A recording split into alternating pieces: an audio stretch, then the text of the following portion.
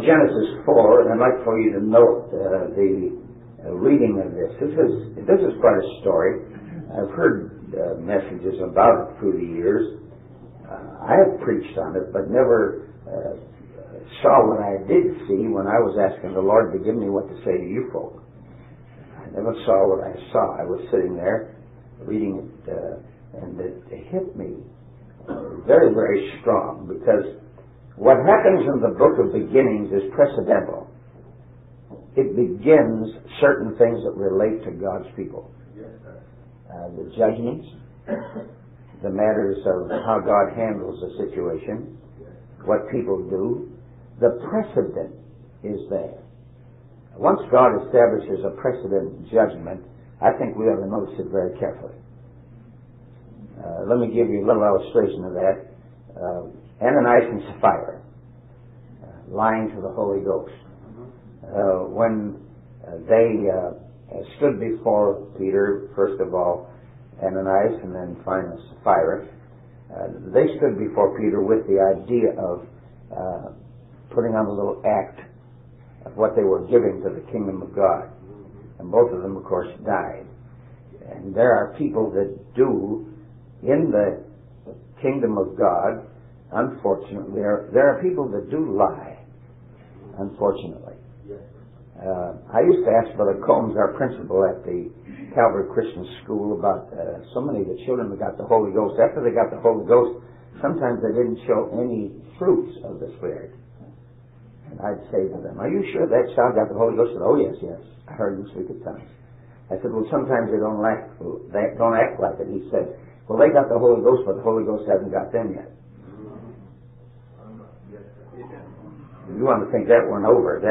That's simple, but it's profound. And I have seen folks that do have the Holy Ghost, but the Holy Ghost hasn't got them yet. And they do certain things that certainly is not a product of the Spirit-filled life. And it's important for us to be able to differentiate what is and what isn't, at the same time not let them disappoint us or frustrate us. Because there is a beautiful Spirit-filled life, and it's filled with honor, ethics, and truth. Chapter 4. I'm going to begin reading from the third verse. The first two verses talk about the birth of two children, Abel and Cain. And it tells us their type of daily duty. Abel was a keeper of the sheep. Cain was a tiller of the ground. In the process of time, it came to pass that Cain brought of the fruit of the ground an offering unto the Lord. And Abel he also brought of the firstlings of his flock and of the fat thereof. And the Lord had respect unto Abel and to his offering. That's precedent. But unto Cain and to his offering he had not respect. And Cain was very wroth, and his countenance fell. Precedent again. He didn't have respect unto Cain's offering. The Lord said unto Cain, Why art thou wroth, and why is thy countenance fallen? If thou doest well, shalt thou not be accepted. And if thou doest not well, sin lieth at the door. Unto thee shall be his desire, thou shalt rule over him. And Cain talked with Abel his brother. And it came to pass, when they were in the field, that Cain rose up against Abel his brother and slew him. The Lord said unto Cain, Where is Abel thy brother? And he said, I know not. Am I my brother's keeper? And he said, What hast thou done? The voice of thy brother's blood crieth unto me from the ground. Now art thou cursed from the earth, which hath opened her mouth to receive thy brother's blood from thy hand. When thou tillest the ground, it shall not henceforth yield unto thee her strength. And notice this, a fugitive and a vagabond shalt thou be in the earth. Stigma. All the rest of your life, you'll be a fugitive and a vagabond. Cain said unto the Lord, My punishment is greater than I can bear.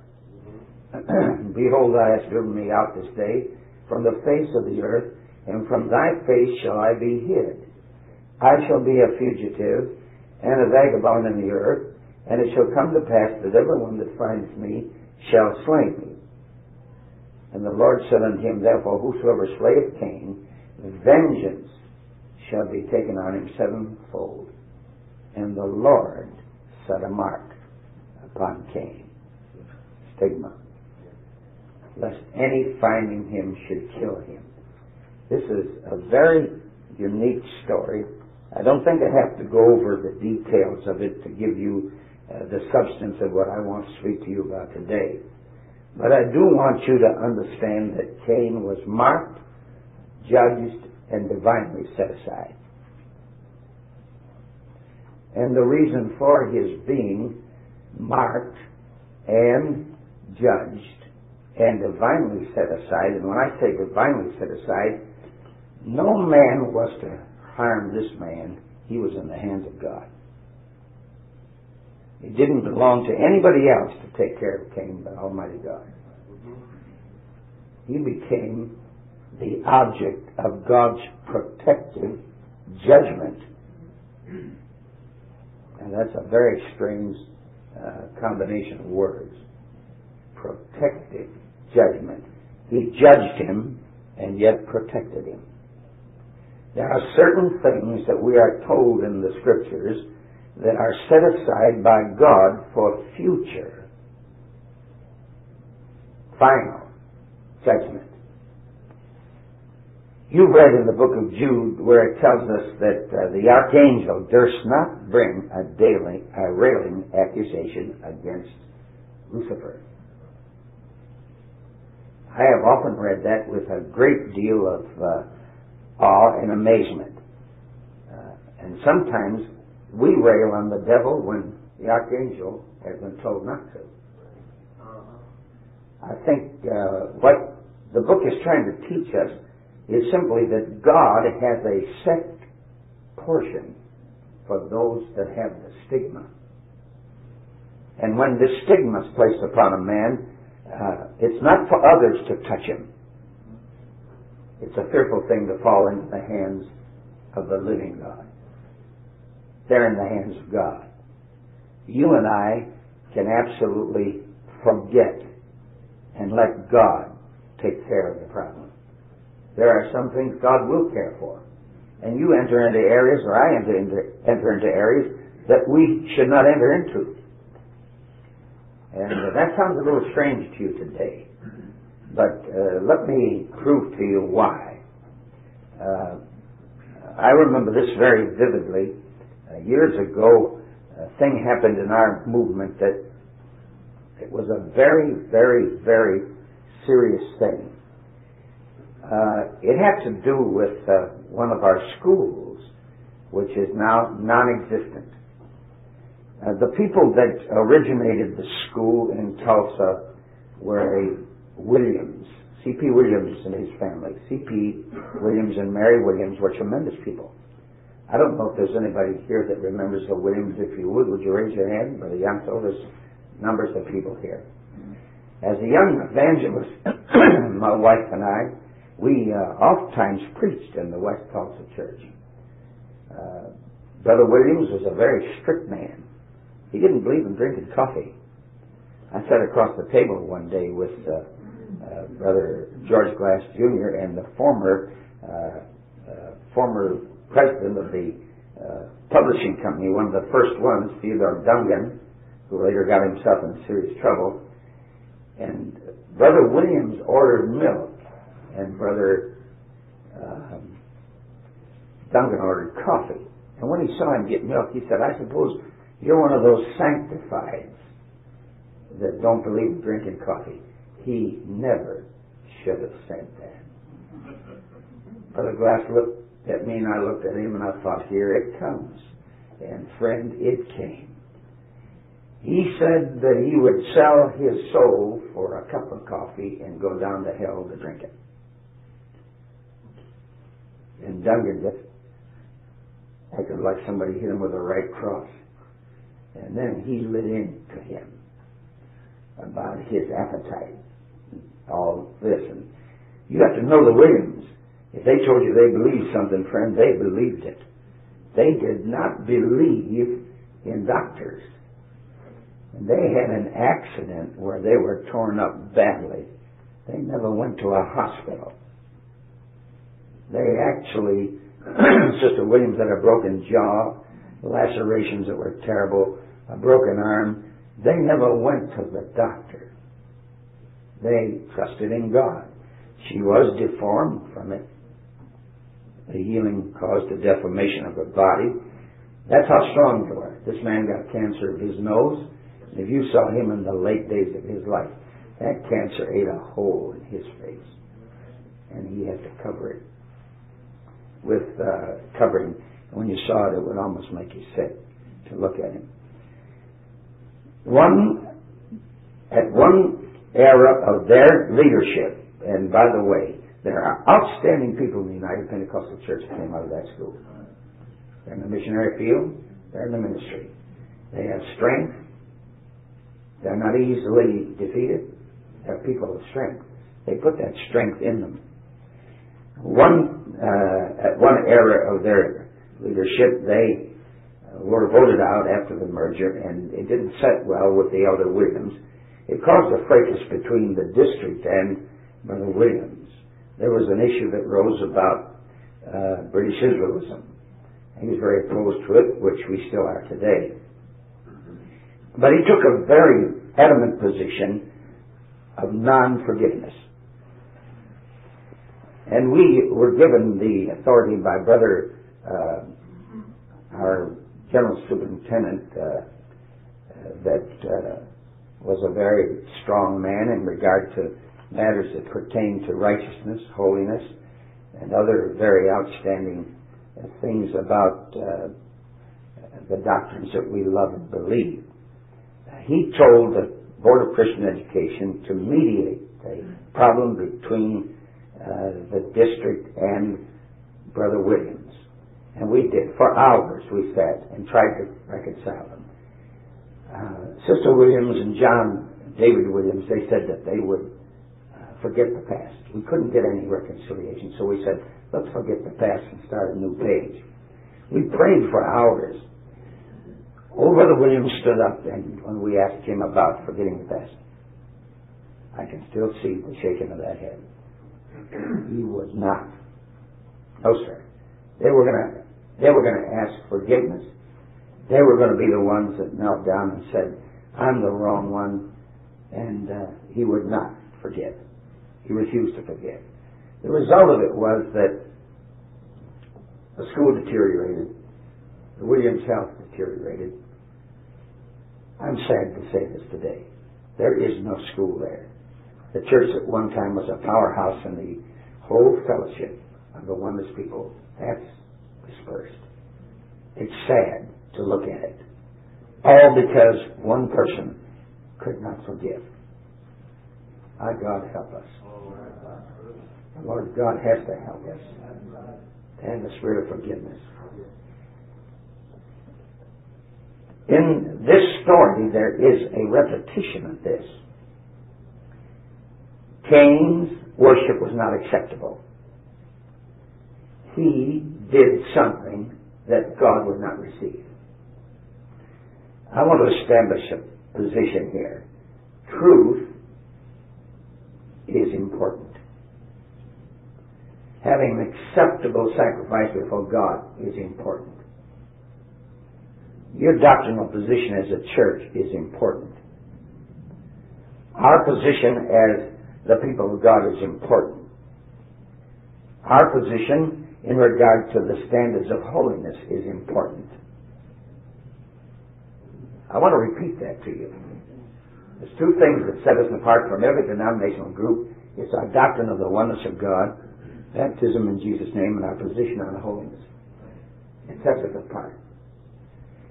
And through the years, it is a very, very marked thing that when you look at what is taking place in our movement today, we have young preachers coming up that are strong in the faith.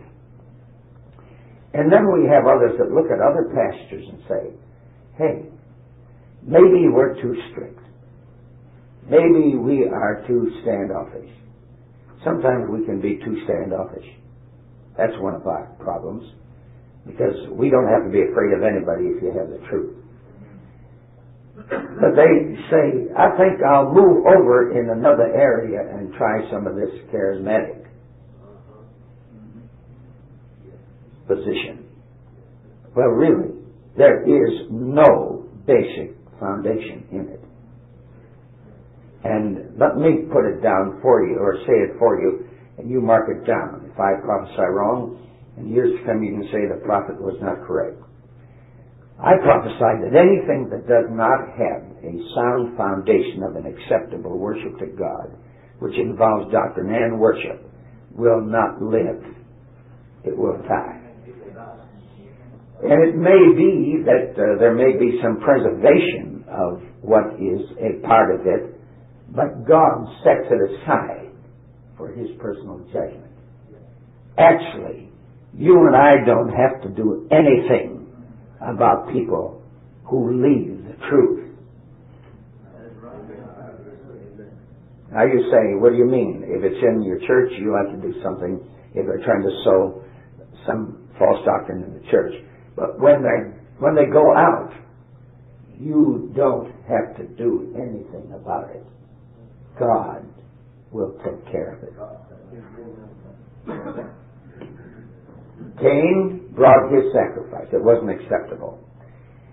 There is something that is said to him by the Lord, sin lieth at the door, and unto thee shall be his desire, and thou shalt rule over him.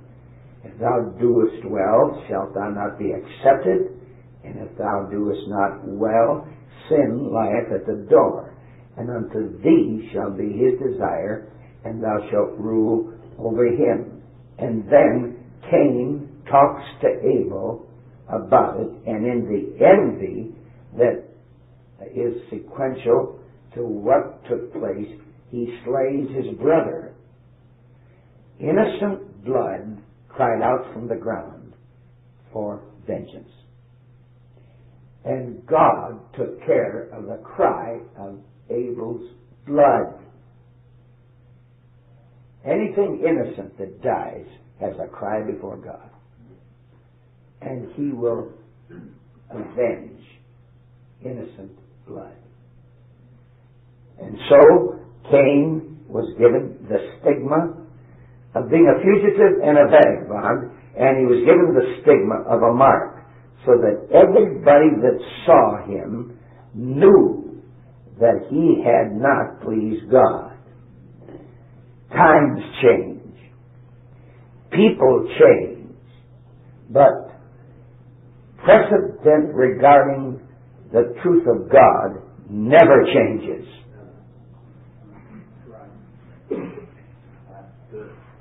There are alterable conditions amongst people. There are alterable conditions through time. But there are some things that never change. Thy truth, O Lord, is forever settled in heaven. It will never change. Not with the fashions. It won't change with the thinking of philosophers. It won't change with some of the approaches of man. Truth remains absolute. And it will not change. Because in the omniscience of God, He has already established the foundation of truth. And if we do not come along with the kind of worship that's acceptable to Him, we will be rejected. The unhappiness of an incorrect worship finally comes to a point of frustrated and serious purpose of destruction upon those that you may have left or gone from. Cain became wroth. His countenance fell. The sign of a fallen countenance is unhappiness. And it turned into wrath and hatred. And the divine question in verse 7 is a question that you and I should consider very carefully. And that is, if thou doest not well, sin lieth at the door. I want to say to you, precious brethren that sit here today, I don't think there's a man in here that does not know what the truth of God is from the standpoint of what we teach and preach. If you have any Trinitarian persuasion in your system, you have not received the truth. If you have any leanings toward Trinitarianism worship, you have not received the truth. Now what I'm going to say may sound very strange to you. If they announced tonight that Oral Roberts was in the Executive Inn and I was here and I wanted to go just out of curiosity to see what Oral Roberts was doing, I would not go. Now that's pretty strong. You say, why wouldn't you go? I don't think he has anything to add to what we know about the Lord God Almighty. Now, whether you agree with that or not, that's my position, and you can do with it what you want. But I want you to understand something. That once you, by actions that are not acceptable to God, take your wrath out on people who have been accepted of God, you have a stigma. Once you go away from the truth, God marks you.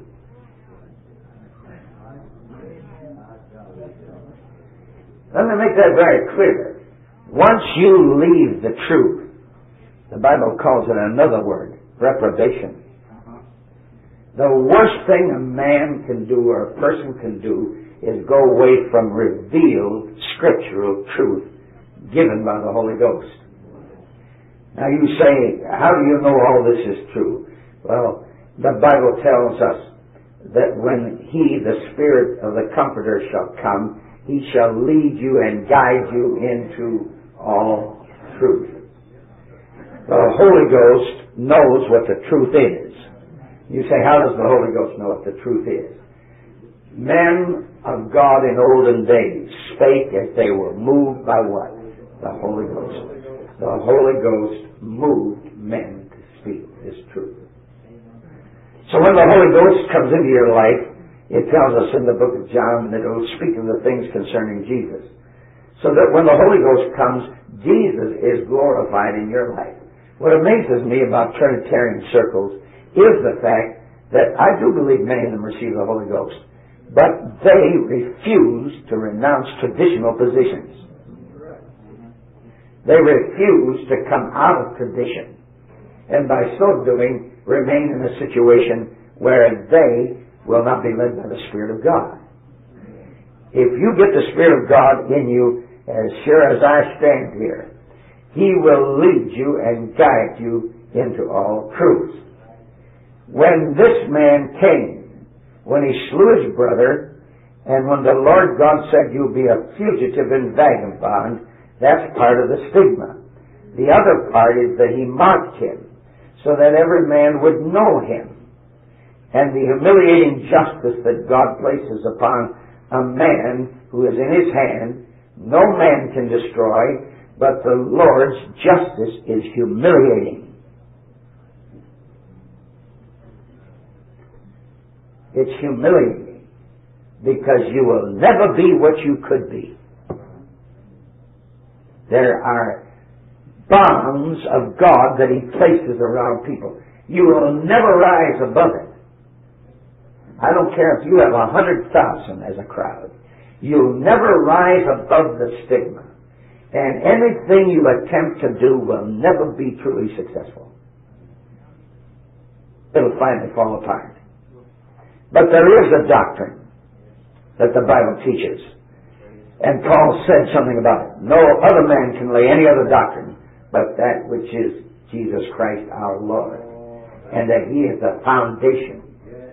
And that He built upon it. And that other man would build upon what he built upon. So that it would become a certain, sound, strong structure of faith. Let me put a little identification upon our people at this point.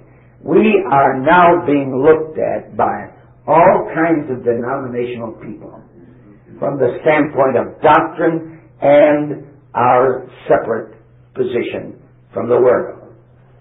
I hope I can make you understand separatism as it should be. Separation doesn't mean you walk into a closet, close the door, and say, "Don't touch me."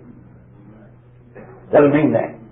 It means that you walk in the kind of world you live in, and you still maintain your position. Jesus said it in His prayer. He said, about those that belong to Him, He said, "Keep them from evil." They are of this world, but they are not of the world. I like it. They are of this world, but they are not of the world. Meaning that they live here, but they're not part of the structure. Keep them from evil. I interpret that to mean that you can live in this world clean, holy, and upright. Rub shoulders with anything that you run into and still maintain a steady course. Paul said, "See then that you walk circumspectly." Take that word and read it someday. Or take it apart and define it someday. Circumspectly means to walk straight while you look around you. Live in a world that you know is evil, looking around you, but never get caught in its vices. Keep on walking with God. And don't let it deter you. Don't let the success of so-called pseudo-Pentecostals turn your head. Don't let them turn your head. God has a revival for the truth. And He's going to purge everything that's not of Him. And He'll set them aside with a mark. And you and I need to hold on to the truth. And we need to walk right through the whole confusion of thinking and philosophy and never let down on what God has revealed unto us. If you let down, there's a stigma. God will mark you with it. And I'm going to make it very clear to you, I've lived long enough to watch some fugitives and vagabonds. I'm not going to call them by their last names. I'm going to call them by their first names. I watched one of the greatest men that ever came into the Pentecostal movement, preacher extraordinary. Someone would always ask me, did this man really believe the truth? Yes, he did. He really did. He taught the people the truth. He taught them so strong that when he went bad, they didn't follow him. That's the truth. Let me call him by his first name, Ray. They didn't follow him. I was in a position where I watched it. He was very gifted, very tremendously able. Very few that could compare to him that have come along through the times of this Pentecostal effusion. This man, I watched him go into other areas of so-called religious work. He's become a millionaire through what he's doing. But talk to him sometime about it. We sat down at a luncheon table, my son and I, one day, and I didn't expect this from Nathaniel, but he asked him some very direct questions. He said, "Do you still believe in the oneness of God?" He said, "There is no other doctrine." "Why don't you preach it?" "It's divisive." He's willing to settle for an unacceptable worship. And he's stigmatized. He has no place of friendship with anybody. He's a fugitive and a vagabond from God. He's a wanderer. Thank God. Thank God for the truth. It doesn't matter how few you have, and let me say it to you in this light so you don't misunderstand me. Sometimes the few people we have as preachers, pastors, ministers is our fault because of our little vision. Secondly, it's our fault because we are so stinking mean.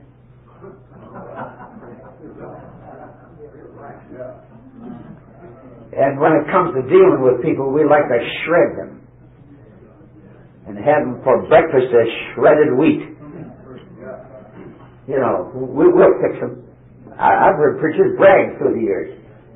You watch me at work. I'll take care of these folks. And I've watched some of them at work. And somebody asked me one day, what did you learn from the man? I said, I learned what the proverb said. Learn not the way of the oppressor. There is a truth that should have emanating from our heart, the deepest kind of compassion for people. And if God saves a man from sin and brings him into the church and you have oversight over him, you should do everything, I should do everything to keep that man walking with God. Now, he may not like you, but everybody doesn't like you. Everybody doesn't like me. Isn't that a shame? But you know, we get that kind of feeling. We are so nice that everybody should like us. And you can't be a pastor, preacher, without making some kind of an enemy. Brother Yance, you can't be an official without making some kind of an enemy.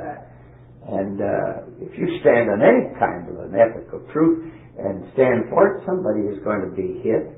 And when they're hit, you know, you're the man that caused them to feel the way they felt. This is part of it. It's interesting, since I've been General Superintendent, to get several letters from people I didn't even know, and they tell me in the letters, we did not like you, but God has put love in our hearts for you. And I thank God for His love. Praise God. Oh, it's interesting. I knew another man. His first name was Arthur. Arthur had a ministry that was second to none. You talk about abilities. The abilities ran out of this man's very being. He was a man of tremendous ability and preacher, organizer. I spent 12 hours one night sitting with him, begging him not to go the direction he was going. He was the best man at my wedding. He was a personal friend. He started that work in Madison, Brother Jansen. And when he started going the other way, let me tell you his thinking.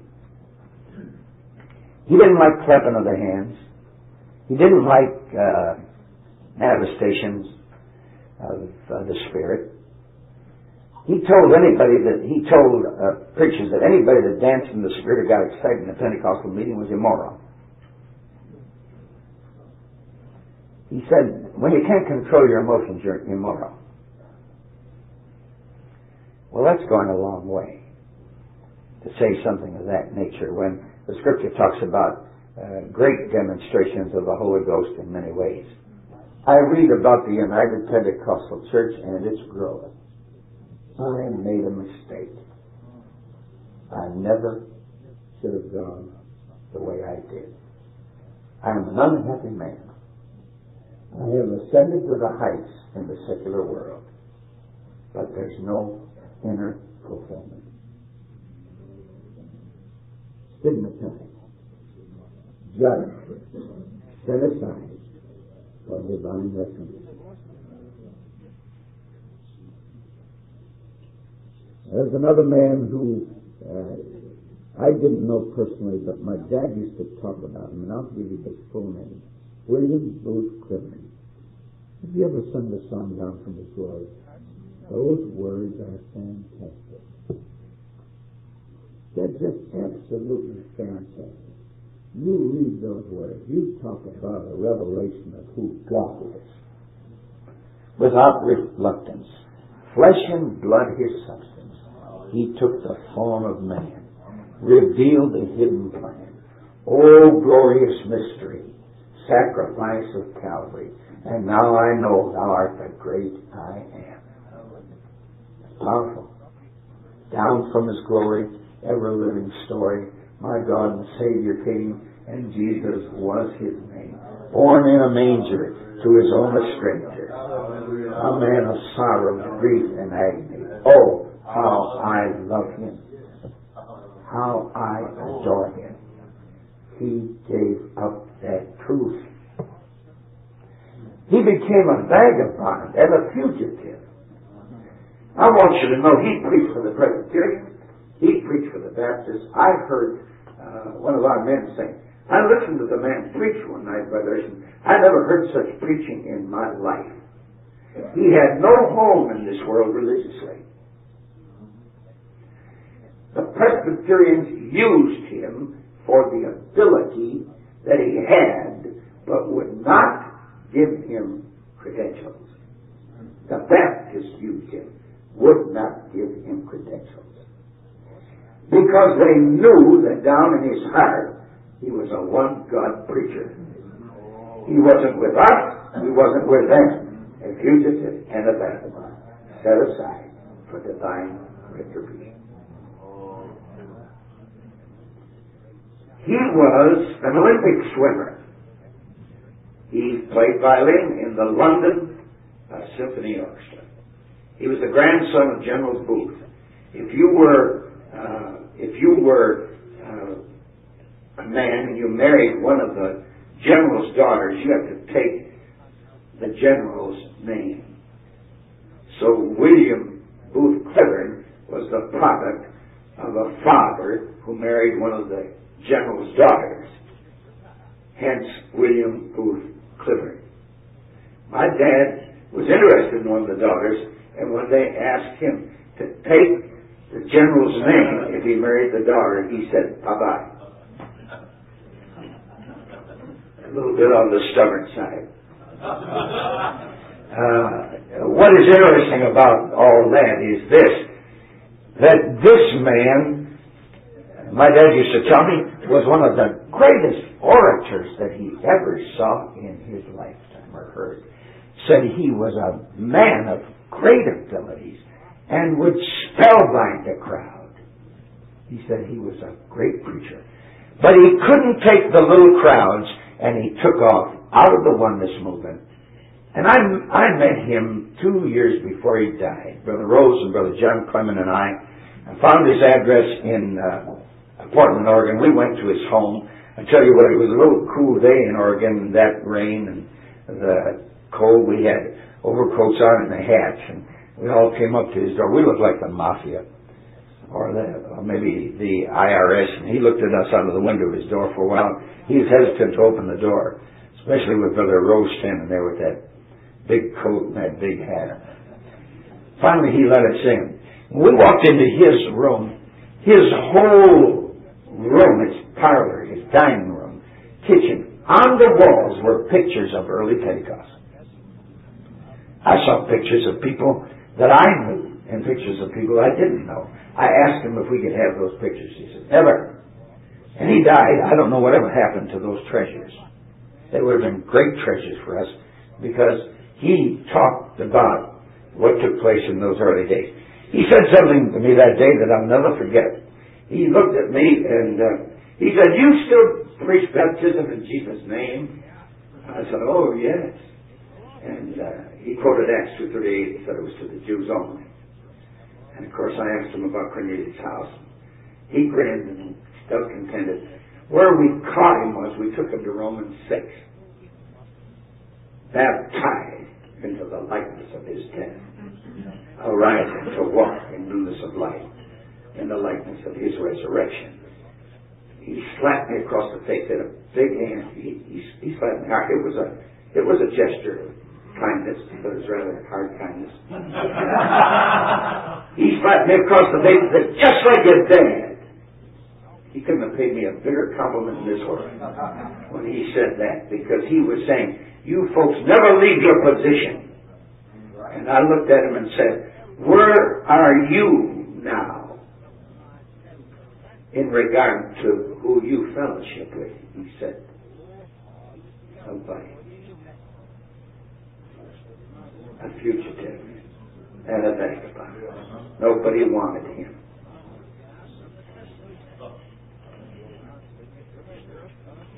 Hey friend, when you get on this wagon of truth, don't you ever leave it. It identifies you.